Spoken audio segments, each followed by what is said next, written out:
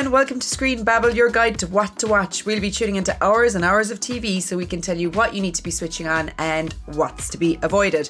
I'm your host, Kelly Crichton, and as ever, our resident TV-aholics are here, Stephen Ross, and now recruit Benji Jackson. Can you believe it, folks? Screen Babble is 1 year old this week. I'm glad to say happy birthday to us. In other words, this is why we look slightly festive.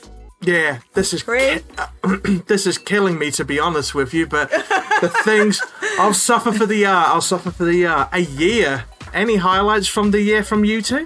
I better describe what we look like at the moment for people listening rather than watching. So I've got a nice little red pointy hat on and a little sort of happy birthday to me rosette.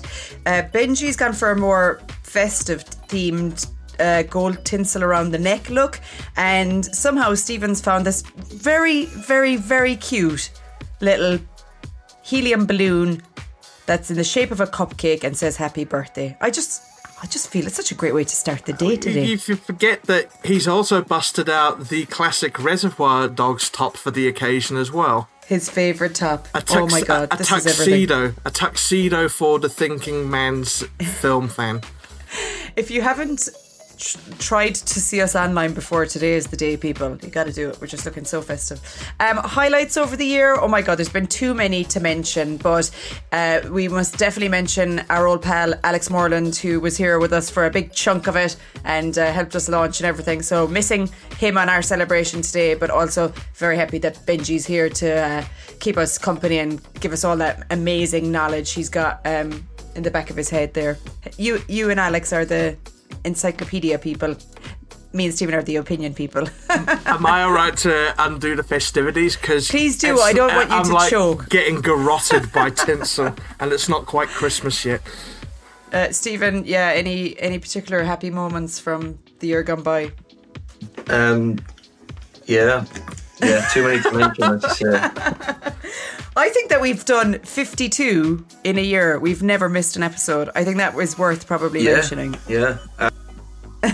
Yeah, again, yay for us. That could all go terribly wrong in the near future. Yeah. No, I've really enjoyed it.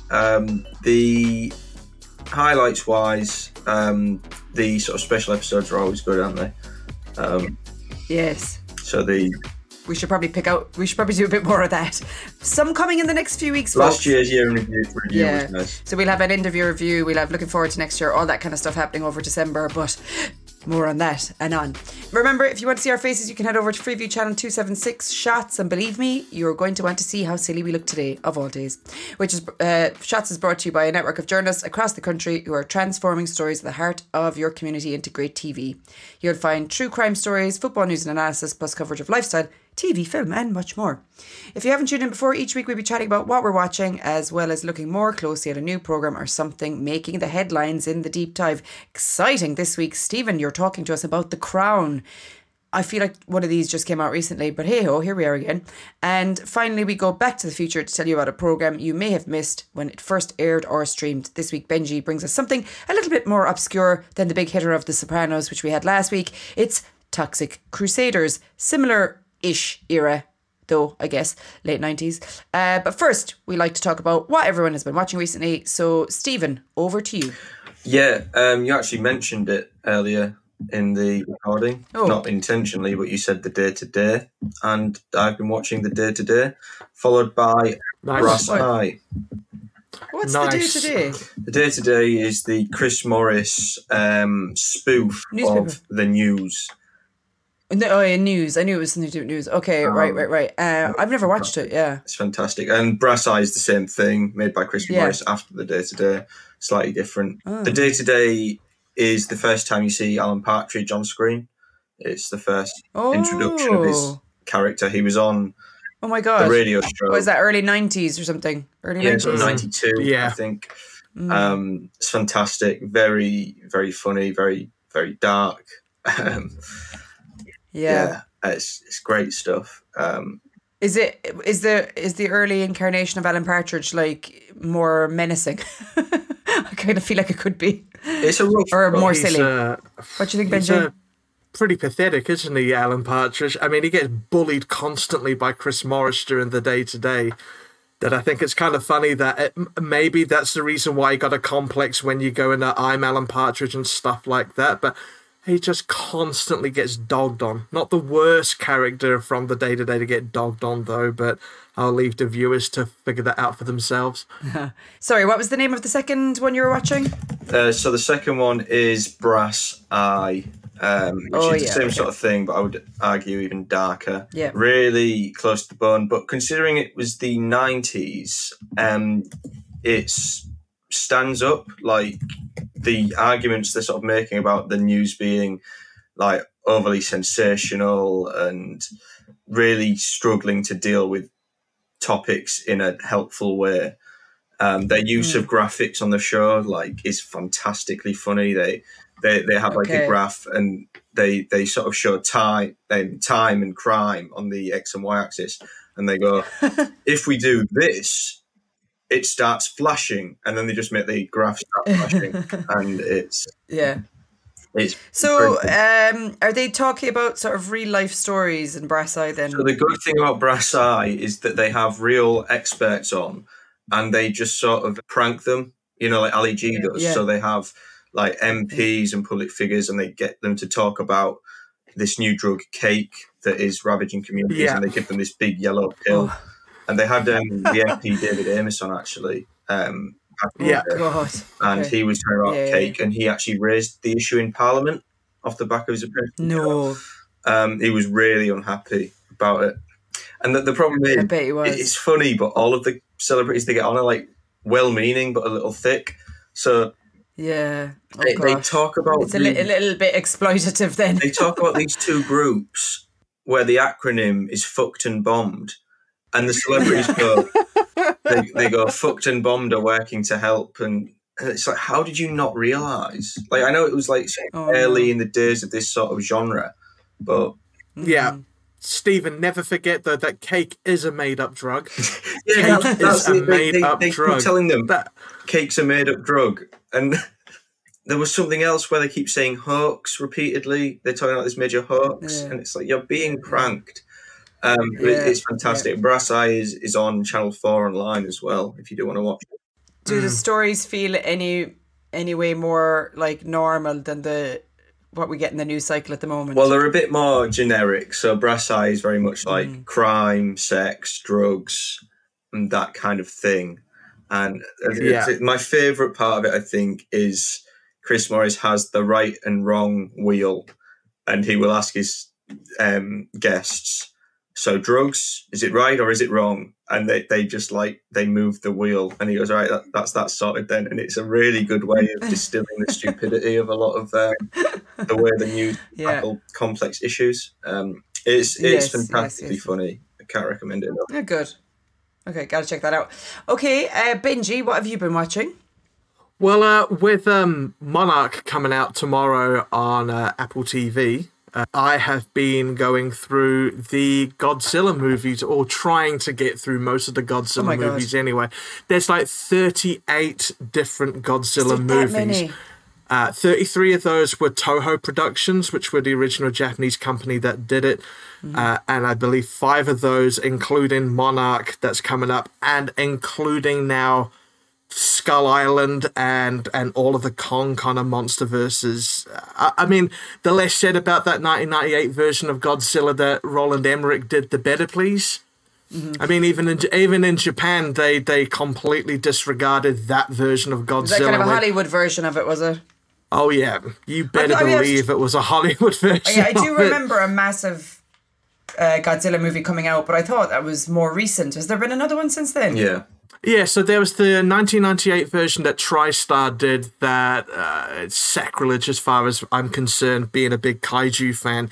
And then we had a bit more of a grounded take on the Godzilla mythology with, I think it was 2014's Godzilla that Gareth Edwards did. That's probably the one I'm thinking of, yeah.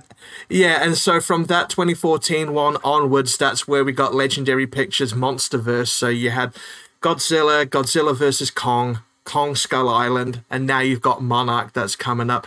But like I said, 38 Godzilla movies. I mean, I started with the original, which is a classic. The whole allegory about Godzilla being a metaphor for the nuclear arms race and the bombing of Hiroshima. And then you get to silly things like, oh, it's son of Godzilla. Yeah. He's on an island with a child, teaching the child how to be Godzilla-like. So it ebbs and flows, but I mean, I have to rewatch it, because I'm a massive nerd when it comes to that kind of stuff, and B, because quite a lot of those monsters are probably going to be their origin stories capped with the Legacy of Monsters series that's coming out on Apple TV+. I'm absolutely nerding out for it. Really, really am. Yeah, absolutely. My brother's a big Godzilla fan, so I would have been like trying to buy him unusual Godzilla stuff online in the past, and I've definitely given that up because it's a very hard task. Where do you find that stuff? Like all over the place? Yeah, so the majority of the Godzilla films you can find on Prime Video. You might have to purchase them. Some of them you might not have to as well. I would not be surprised, though, if Apple TV decide to pick up a couple more. They're celebrating the 30th anniversary of Godzilla in Japan by releasing another Godzilla movie. So that's called Godzilla -1, and that is getting an international release December 15th, if I remember correctly. Same day as Wonka. So I've got a lot to decide what I'm going to go see on that day. And it's my sister's birthday and she's visiting, so we might have an excuse to go and see Wonka that day then. Yeah. I finished a couple of things this week. Time, which we talked about a few weeks ago. Stephen, really enjoyed that. Felt it petered off a tiny bit at the end, I thought, but I really enjoyed it. I watched The Killer, your recommendation, with Mr. Fassbender at the weekend over 2 sittings because I fell asleep watching it the first time.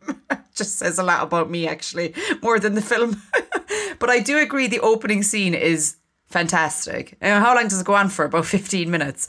But I wasn't as enthusiastic with my overall review. I was like, yeah, it was grand, but it's like any other shoot 'em up, violent revenge film, pretty much. I mean, the lack of dialogue and the sort of continuous sort of stream of consciousness narrative you get is a little bit different, and there's some nice scenery in it, and Michael Fassbender's in it, so it's what John Wick wishes it was. Yeah, probably a little bit more considered, maybe, as you said, a bit more nuanced or whatever.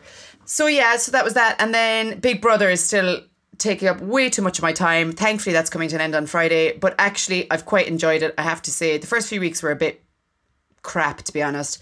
But as people got to know each other more, and you kind of see the game playing that starts and that kind of thing, and I actually quite enjoyed it. So I hope it comes back in again next year. Although I kind of don't, because it wastes so much time when you want to watch other things. Hey ho. Okay, right. That was what we've all been watching. So up next, Stephen, you're going to talk to us about, this TV series has been quite singular, really, when you think about it. It's done something quite different to other based in reality dramas that are based in reality. I don't think it's all fully real. Some of it is dramatized, etc., embellished a little bit maybe.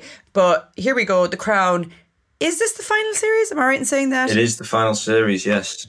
So it takes us up to sort of Diana's death. Is that right? Yeah, this is the season where Diana cops it. So it's season 6. It's coming out in 2 parts. So I've seen the first part of the final series, and the first half, at least, is very much Diana focused. Okay. I had a feeling it might just open with a funeral, because I thought that might be the easier way to deal with that rather than actually, go through it step by step. But it doesn't. It does have an interesting opening, but then it goes back to sort of Diana meeting Dodie and having a relationship there, and then the press becoming more and more interested. So she's already separated from Charles at the start of this. Yeah. And they're talking about, being, they were crap at being married, but maybe they can be really good at being divorced and sort of put their kids first. And then the paparazzi sort of derail that, and it becomes a bit of a PR war between the two of them. And you see sort of as the paps are blown away by the amount of money they can get from Diana Pictures, the mentality changes and they become a lot more invasive. And obviously, where that's gonna end up. Yeah. Elizabeth Debicki is great as Diana. I've not actually seen much of The Crown, so obviously I've dipped in now for season 6. I know what happens, so I didn't feel like I needed to watch the first 5 seasons. I probably will go back at some point, but I started watching the first season when it was out, and I just found it a bit too posh people hanging around the former colonies and surveying. Well, you're not a big royalist anyway, are you, Stephen? I think we know that. Yeah, not hugely. We watched the first few series, and I actually kind of enjoyed it. Like, they're well produced, well acted, and I learned things I didn't know. I suppose that was an era where I would have had very little exposure to what was going on in the royal family anyway. So I kind of liked it in that sense. But yeah, I don't know, there's just something, I just feel a little bit dirty watching it. I don't know why. Yeah, well, the royals aren't too keen on it, are they? I think they were for the first few seasons when it was all about, how great her dad was and how great Elizabeth was, and the colony. And the idea of, duty and honour. And now that it's got a bit more Charles and Camilla and how Diana was treated and the various infighting, it is very interesting how it shows, the firm as the firm, Is this the first one that's come out since the Queen died? Yeah. So has there been any kind of pushback about how she's been portrayed? Or well, I mean, it's not out yet. She came out quite badly around all that time, didn't she? She was. So I've not seen the bits yet. In the Queen movie with Helen Mirren, the funeral, where she refuses to come out for ages after Diana dies. I've not seen that yet, so I don't know how that'll be covered. She doesn't come across great in basically. They talk about in the first episode about how Diana's was in the royal family and now she needs to get used to being out of the royal family, and they start drawing these very clear lines, and it's very tribal and quite mean for sort of the mother of your grandchildren, especially when she was cheated on. And treated pretty awfully by the firm. She doesn't come across great, but then there are a few lines that I think were written post the Queen's death about, how great she is and how the world is, lucky to have her, etc. or whatever. I think Imelda Staunton's pretty good as the Queen, but in the first few episodes, at least, Elizabeth Debicki's definitely stealing the show. I think it probably will be controversial when it comes out, obviously, because it's dealing with the death of Diana and the Queen died last year and all of this. But First, how many 4 episodes will come out on Thursday. So today this is going out. And then the second 4 is 6. The second 6 will come out on December the 14th. I was going to say just in time for Christmas, get people to binge watch it over Christmas. Yeah, there's diehard Crown fans, isn't there? And I think it is maybe good that it's all coming to an end, but that was always going to happen, wasn't it? I guess they'll come back in 15 or 20 years and do the next whatever comes after that. Yeah. So interesting. All right, okay, thank you very much for that. Stephen, Benji, we're going back to the 90s with some animation in the form of Toxic Crusaders. Tell us about Toxic Crusaders. Well, it's around that time when Saturday morning cartoons were ruling the land. You would have things like Teenage Mutant Ninja Turtles, or is it Hero Turtles over here? I can never quite remember. And a gamut of other titles that kind of like had a bit of an adult vibe to them on the big screen, and trying to transition that. And Toxic Crusaders is no exception. It's a trauma franchise that dates back to the original film The Toxic Avenger, which was quite violent, brutal, incredibly over the top. And they've just managed to sanitize all of that into an environmentally friendly 90s cartoon where Toxie is there with other mutated friends living in a junkyard in order to basically maintain the status quo of environmentalism in Tromaville, which is where they're based. And I'll be honest with you, the animation is just very 90s. It's the voice acting's quite shonky, but given how big of a fandom Troma has, it naturally ended up getting a huge cult following. And the writing on it was fantastic as well. It was one of the first times I ever discovered the idea of meta-referencing. Like in one of the episodes, they talk about, well, how did you know they were going to do that? Oh, you read the end of the script for this episode, which just blew my mind completely when it happened. I mean, they sanitize it, but they also allude at times towards kind of like the more adult bits, like, for example, how Toxie meets his girlfriend. It alludes to perhaps an assault might take place. Instead, they just want to steal her brand new piano accordion. But it's some of the names involved are pretty impressive. The voice of Toxie is an actor by the name of Roger Bumpus. If that name sounds familiar, he went on to become hugely successful as the voice of Squidward in SpongeBob SquarePants. So he kind of cut his teeth there. The Hal Ray provided the voice of Raphael in that aforementioned Teenage Mutant Ninja Turtles cartoon series as well. But the big one is one of the writers on the series was a chap by the name of Chuck Lorre. Did anyone know what happened to Chuck Lorre in the end? Well, he went on to create a little TV show and get into a fight with Charlie Sheen called 2.5 Men. So before Chuck Lorre ended up doing 2.5 Men and that abomination that was Dharma and Greg, hate email sent to the usual address. He ended up writing for Toxic Crusaders, which kind of for me quickly boils down to that whole trauma being a bit of a cram school when it comes to like just learning your art, because another big name that came out of that whole kind of trauma family is James Gunn. He wrote, I believe, Tromeo and Juliet when he was working with Lloyd Kaufman. He naturally went to do Guardians of the Galaxy. He's now in charge of trying to save the DC Extended Universe. And this all kind of like has come to fruition now that Peter Dinklage and Elijah Wood, should I say, are starring in a remake of the original Toxic Crusaders, which are Toxic Avengers, sorry. Yep. Which, if you're a fan of Toxic Crusaders and you want your kids to get into that kind of stuff, no, do not check out the Toxic Avenger. I had that mistake when I was growing up, thinking, oh my lord, there's a Toxic Crusaders movie, and then watching a kid getting his head run over is probably not best thing for like a 9 or 10-year-old. But it's out on Prime Video along with a whole bunch of other trauma titles, which can only lead me to believe that Toxic Avenger remake with Peter Dinklage is probably going to arrive on that platform. Seems a bit circumstantial. They've got a whole bunch of trauma titles there. So tell us, Toxic Crusaders, like, how long did it last for? Like, did it run for a few series or not very long? It was only 12 episodes. It was around that time where everyone was like rolling the dice and having a punt on Saturday morning cartoons. Throw stuff at the wall and something will stick. Yeah. Oh, yeah, definitely.